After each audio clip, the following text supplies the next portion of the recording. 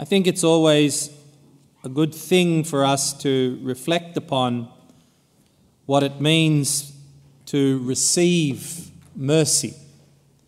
Jesus here says, "What I want is mercy, not sacrifice."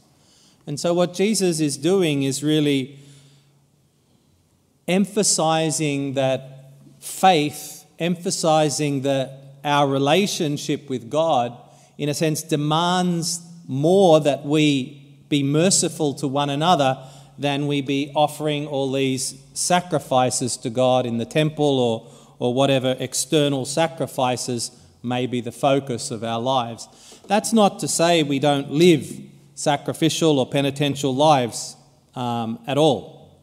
But it is to say that our faith, what God wants to see in our lives, is our cultivating relationships with one another. I'm sure you've heard here in the parish a lot about hospitality and welcome and all those sorts of things. Well, there's the basis. The basis of any relationship is to be hospitable, is to welcome the joy, in a sense, of coming to know others in your life, and letting others know who you are for their lives. And so it's important for us to see that Jesus leads by example.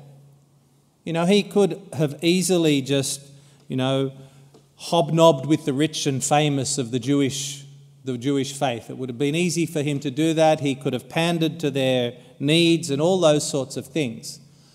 He could have done that. But in another sense, he couldn't, because that's not what God wants. That's not what, in the depth of his heart, he would see as his mission. He sees as his mission to reach out to those on the periphery, to reach out to those who are lost, to reach out to those who are forgotten, to reach out to the poor or the anawim, the little ones of God, and to make them welcome. And the way we make people welcome, or one of the ways that we make people welcome, is through mercy.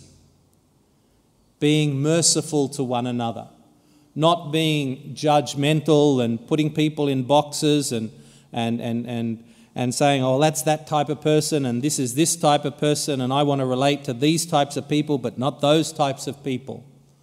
We don't see Jesus doing that. Jesus wants to draw all into the kingdom of God.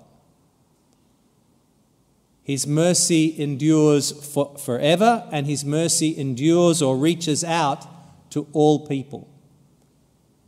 So we can reflect upon our lives and ask, how are we being merciful to the people around us and maybe even to the people beyond us? How are we offering hospitality to the people near us? How are we offering hospitality to the people beyond us? This is what it means to be a disciple of Jesus.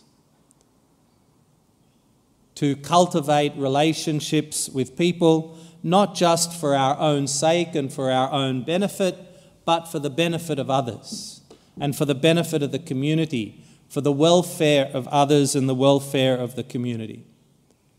Because if we can build a merciful and loving community, that will attract people to us.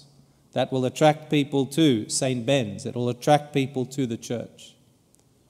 So as we go about our day, let us be mindful of this call to mercy, this call to love, and see that we are responding to that call as best we can each day.